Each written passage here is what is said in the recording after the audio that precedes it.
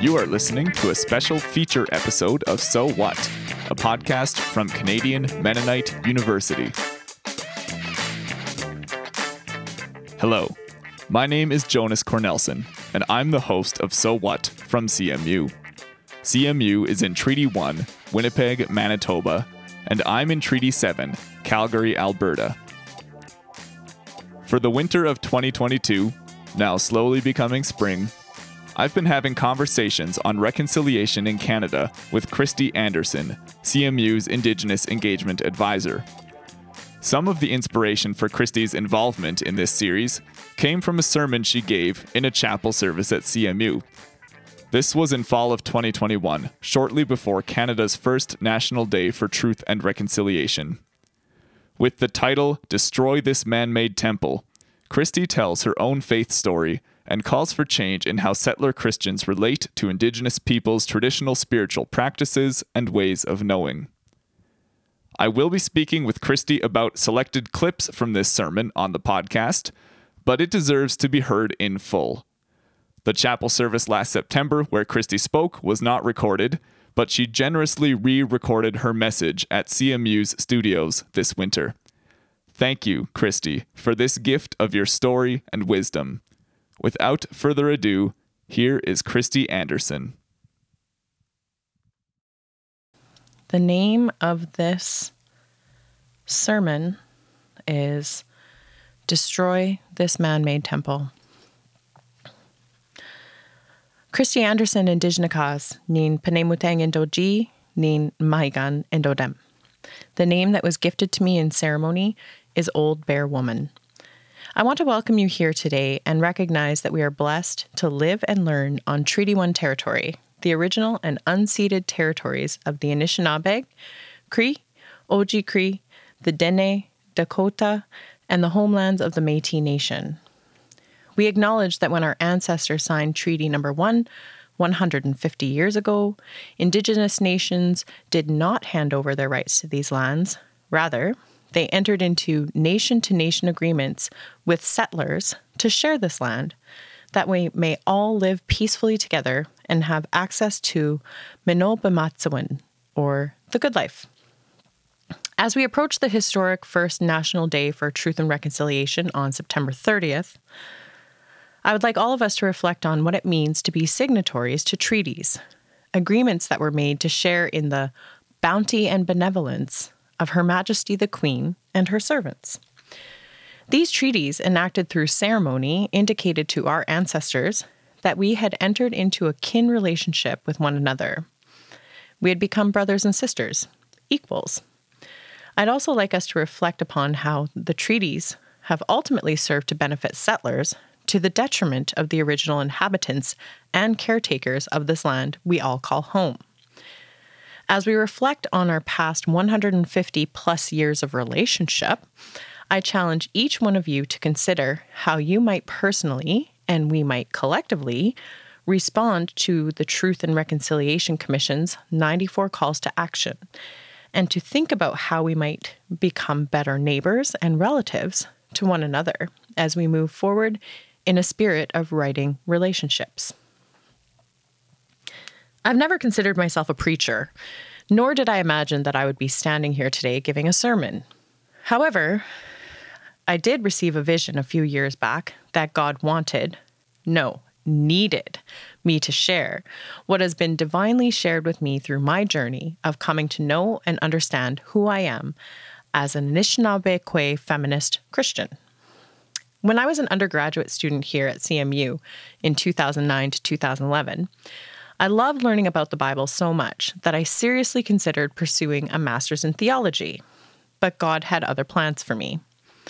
Instead, I took a leap of faith and followed the prompting of the Great Spirit, which led me to study the history of Indigenous peoples of this land in grad school. In taking that leap of faith, my world was turned upside down as I learned about the incriminating actions of the church and colonial state, and their efforts to systematically eliminate my ancestors through the process of settler colonialism. Thus began the process of decolonizing my own mind. This process was so tumultuous, so traumatic, that it inherently caused me to question not my faith in Jesus, but my faith and trust in the church, both as an institution and as God's representatives, who seemed so uninterested in acknowledging their role and their responsibility for righting past wrongs and righting our broken relationships.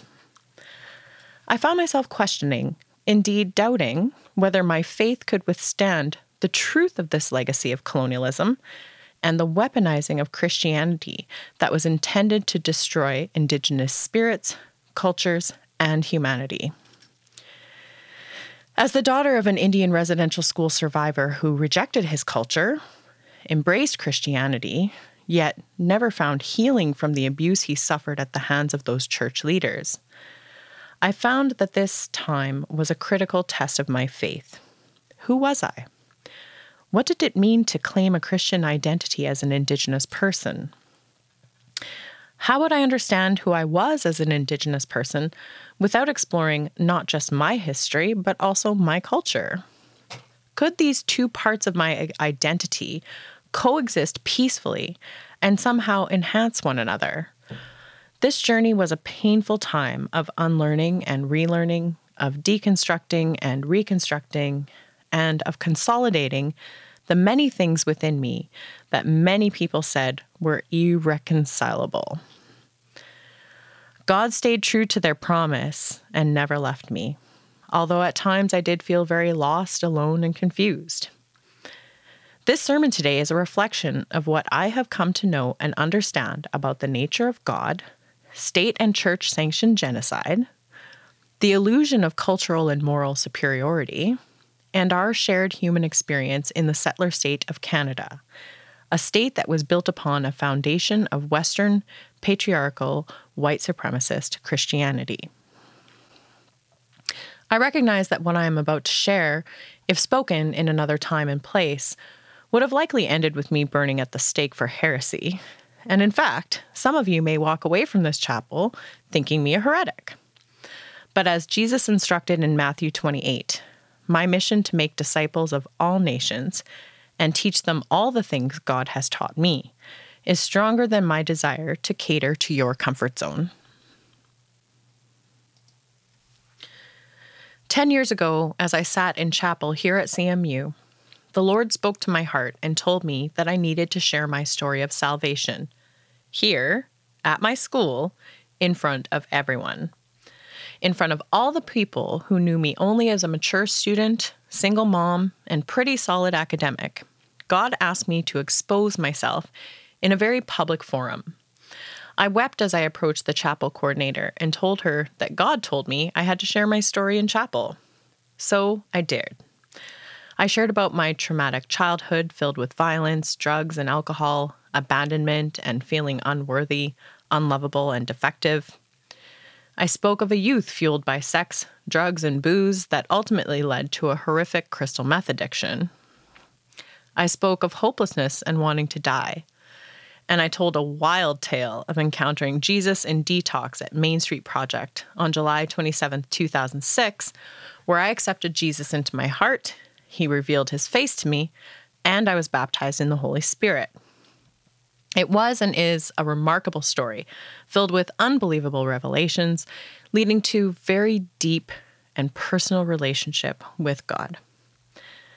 As a young woman who had just begun to scratch the surface of colonization and had zero interest in Christianity, I'm still amazed by the fact that that one day, that one moment, that one decision literally saved my life. In my brokenness, my hopeless state, Jesus reached out to me and I answered the call. Despite what my head told me, Spirit took over. When I shared my story, I was still quite new at this Christian thing, but by the time I had read the Bible from cover to cover in the first year of my sobriety, attended church faithfully each Sunday and often 2 to 3 more times during the week for smaller studies, and I almost had a minor in theology from CMU. I was on my way to becoming a theologian. 10 years later, I stand here again as part 2 of that chapel story, sharing my heart and what I've learned since coming to understand my identity in Christ first, and as Anishinaabe Kwe and intergenerational survivor second. That is the order of how I've come to know, and not necessarily importance of my identity. Today, I feel vulnerable and exposed once again, but I've come to understand that vulnerability is a beautiful thing that is to be admired from afar. It certainly doesn't always feel good or safe, but it is brave. The sermon I've prepared for you today is called Destroyed This Man-Made Temple, and it is inspired by Mark 14:58. Mark's gospel is known for its hard-hitting miracles of Jesus and direct language. This gospel tells us that Jesus, quote, broke the law according to the Pharisees time and again. In Mark 3, Jesus heals a deformed hand on the Sabbath and is challenged for working on this holy day. Jesus looks around angry because he was deeply disturbed by their hard hearts. It is right after this miracle in chapter 3 that we are told the Pharisees go to Herod, the head of the Roman state, and they begin plotting to kill Jesus. Jesus had hardly begun to shake the foundation of power between church and state before the religious leaders began plotting his murder. In fact, these religious leaders carry on accusing Jesus of being from Satan. They demand he give them a miraculous sign to prove he is of God, and they challenge his authority at every turn, in spite of his many miracles and growing popularity. These Pharisees were so threatened by Jesus' challenge to their systematic, hierarchical religiosity that their only solution was to murder him. Mark's gospel illustrates the frustration that Jesus, Son of God, felt in dealing with these patriarchs who held insurmountable social, economic, political, and religious power and clearly used it for their personal gain. He was disturbed and angered by their hardened hearts. When settlers came to this land we call Turtle Island, they came wielding their Bibles, their patriarchal religious ideologies, and the blessings of the Catholic Church and foreign state to usurp lands from Indigenous peoples. They came with their Christian ideals of womanhood and their white supremacist Christian ideologies and sought to destroy everything that did not conform to their limited understanding of Yahweh, or as my people call, the Great Spirit. They planted foreign flags in the earth to claim our territories and negotiated friendship with us, while they wrote foreign laws that allowed them to steal our children and destroy our cultures in the name of assimilation. They tore apart our communities via targeted assaults on our women and children while promoting patriarchy in our systems of governance. This assault on our humanity was committed by religious leaders and settler state officials. They hid behind their religiosity and written texts, both foreign entities to spiritual oral peoples. They believed themselves culturally and morally superior to us heathens with our savage ways, and they proceeded to plot how they might save our souls by Christianizing and civilizing our peoples. The very purpose of the Indian residential school system was to, quote, get rid of the Indian problem and, quote, kill the Indian in the child. They created the Northwest Mounted Police, the precursor to the RCMP, to police our bodies and force Indigenous children to attend the residential schools. In the schools, they flooded our minds with twisted lies about God and who we were as peoples. This trauma caused generations of humans like my father to reject everything about their identity as Anishinaabe, or the original people, while many held fast to a shallow, empty Christian faith, devoid of healing and love. In the schools, settlers tried to replace our ways of knowing, being, and understanding our Creator and ourselves with white, racist, Western, patriarchal perspectives of the Christian faith. At this point, you may be musing, well, that was a long time ago. Surely the church, the state, our ways of doing things have changed. Well, yes and no. The overt racism and sexism of Christianity and the church is not as prominent as it was 150 or more years ago. But what if I told you that covert or hidden racism and sexism still runs rampant in both our state and churchly structures?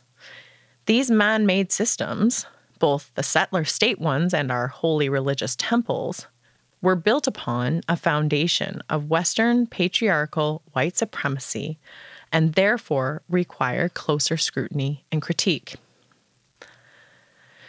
There was a time when I was very new to this Christian thing, and the Western version of Christianity worked. I needed stricter guidelines for living a new life.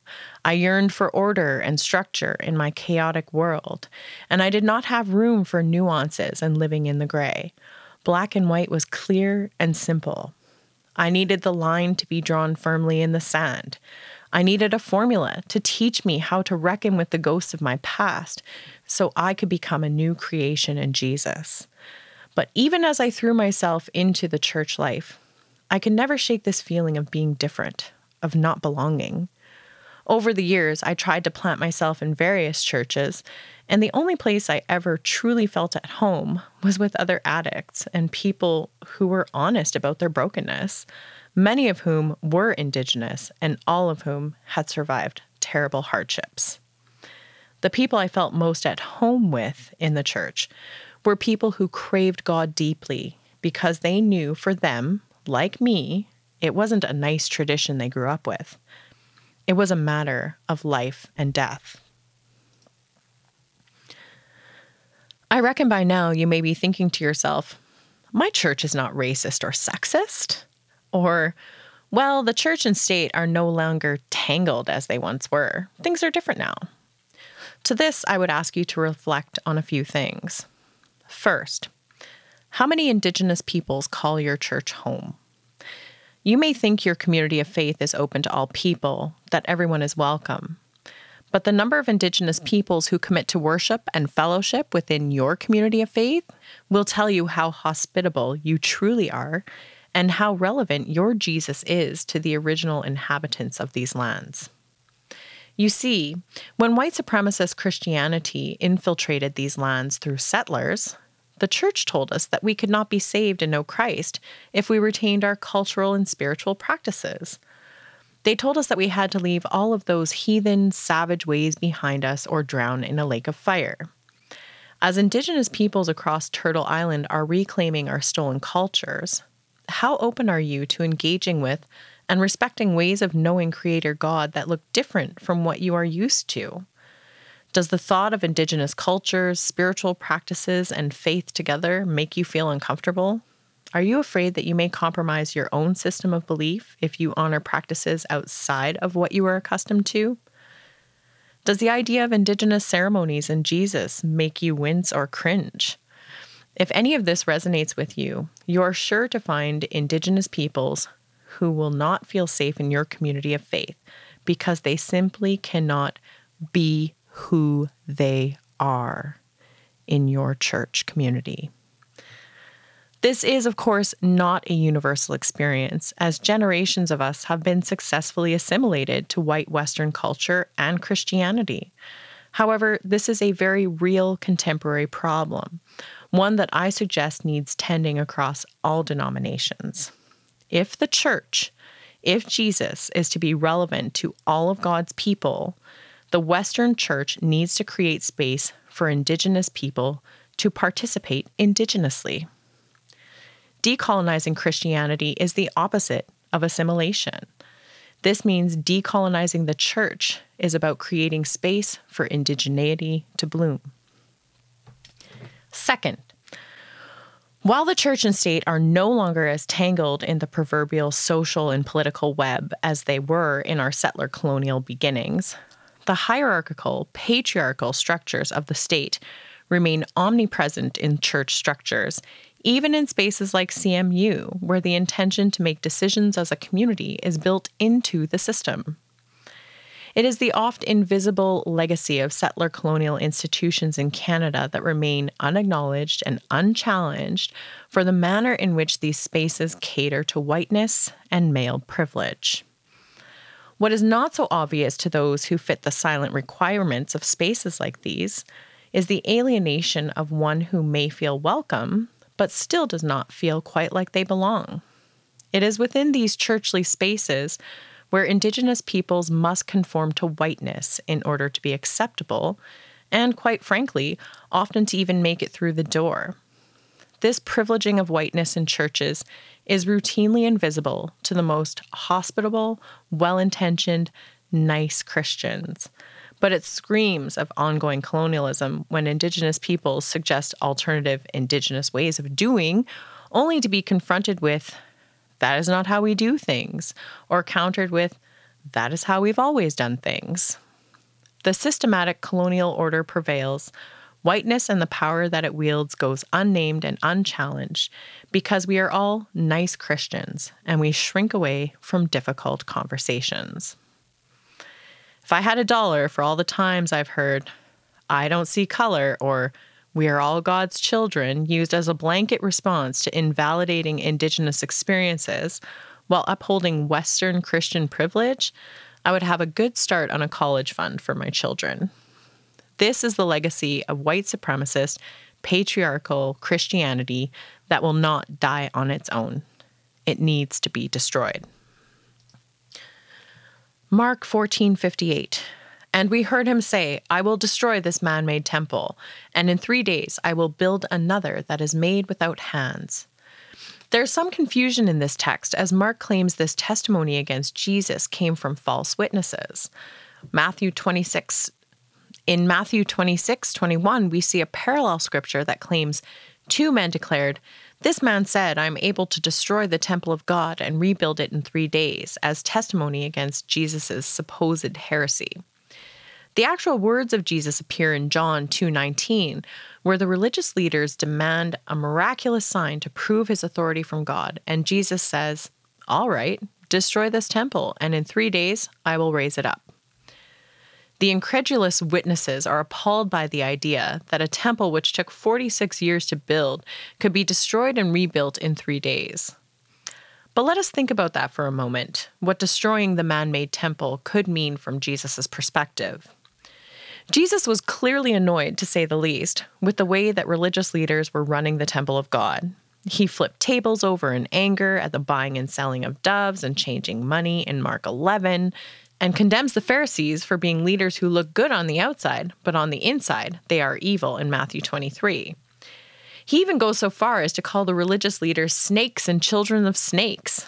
Jesus spoke out angrily against the leaders of the church who had come to value the customs, the religiosity of Judaism that privileged the few over loving the widows, orphans, and social outcasts, those who had no power, that Jesus chose to spend his time with.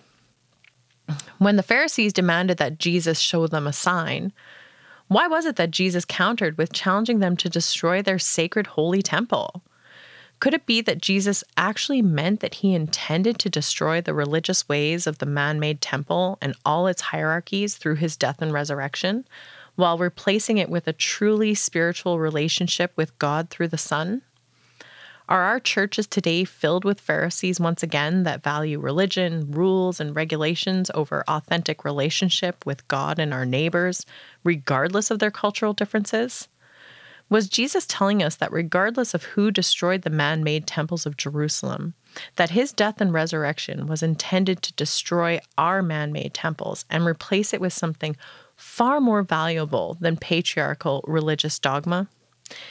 If Jesus were with us today, would he condemn the contemporary religious leaders of North America for their Western constructs of Christianity that so often build a wall between himself and peoples who honor God the Creator through a different worldview?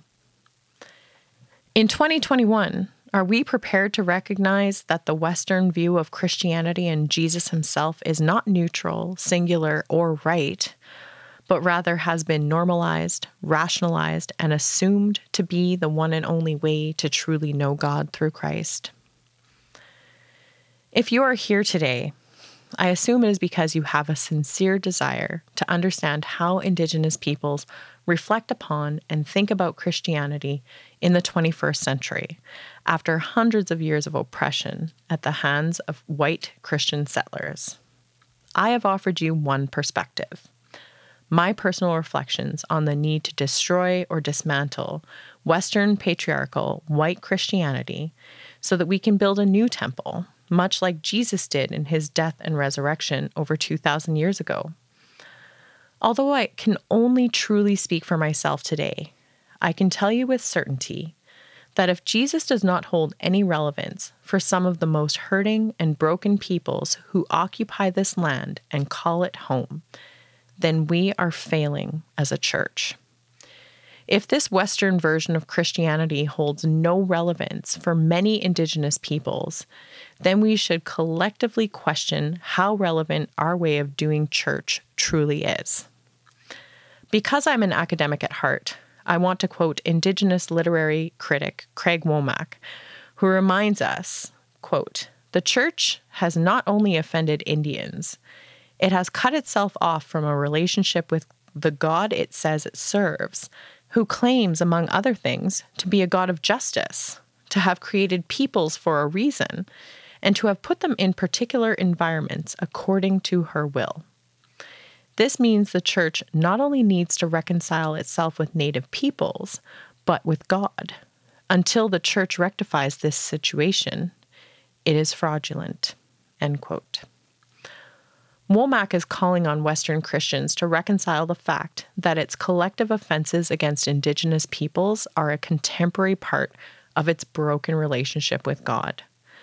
One way to repair this brokenness is to think deeply and critically about our ideologies, about faith, traditions, and cultures, to seek to understand and respect alternative visions of Christianity that work for peoples who had their own way of connecting to the Great Spirit before colonization, and to stop assuming the Western way of knowing Christ is the only way. Cultural and moral superiority is the illusion that upholds Western patriarchal white supremacist Christianity. It benefits the few to the detriment of many. As we prepare our hearts, minds, and spirits for this National Day of Truth and Reconciliation, I do not want to dismiss the challenges that remain in rebuilding the trust of Indigenous peoples with communities of faith. That is a long road to travel with multiple levels and generations of healing. But I do want to leave you with this final thought. If your spiritual belief system or your church does not allow for difference, if your community of faith is not actively working to create space for Indigenous peoples to come as they are, cultural and spiritual practices and all, the risk becomes more generations of an irrelevant Jesus for people who do not fit the mold of a Western construct of Christianity. The provocative and somber challenge of Jesus remains relevant today. We must actively work to destroy this man-made temple. We must die to the old Western white supremacist ways of churchly things, knowing it will take us a lot more than 3 days to rebuild a church that is respectful of peoples who are welcome to encounter the love of Christ and his church without compromising and leaving their indigeneity at the door. Indeed, if the church chooses to answer this call to action, it may find its own shackles loosed and a rebirth of a renewed relevance of our beloved Christ for all of God's people. Gitchi Miigwech. Thank you very much. Once again, my thanks to Christy Anderson for her thought-provoking words. You can find my conversation with Christy about this sermon and our other podcast episodes on all major podcast platforms. If you want to share your thoughts, please get in touch through our Facebook page at facebook.com/sowhatpodcast. My name is Jonas Cornelsen. Thanks for listening to this special feature episode. Talk soon.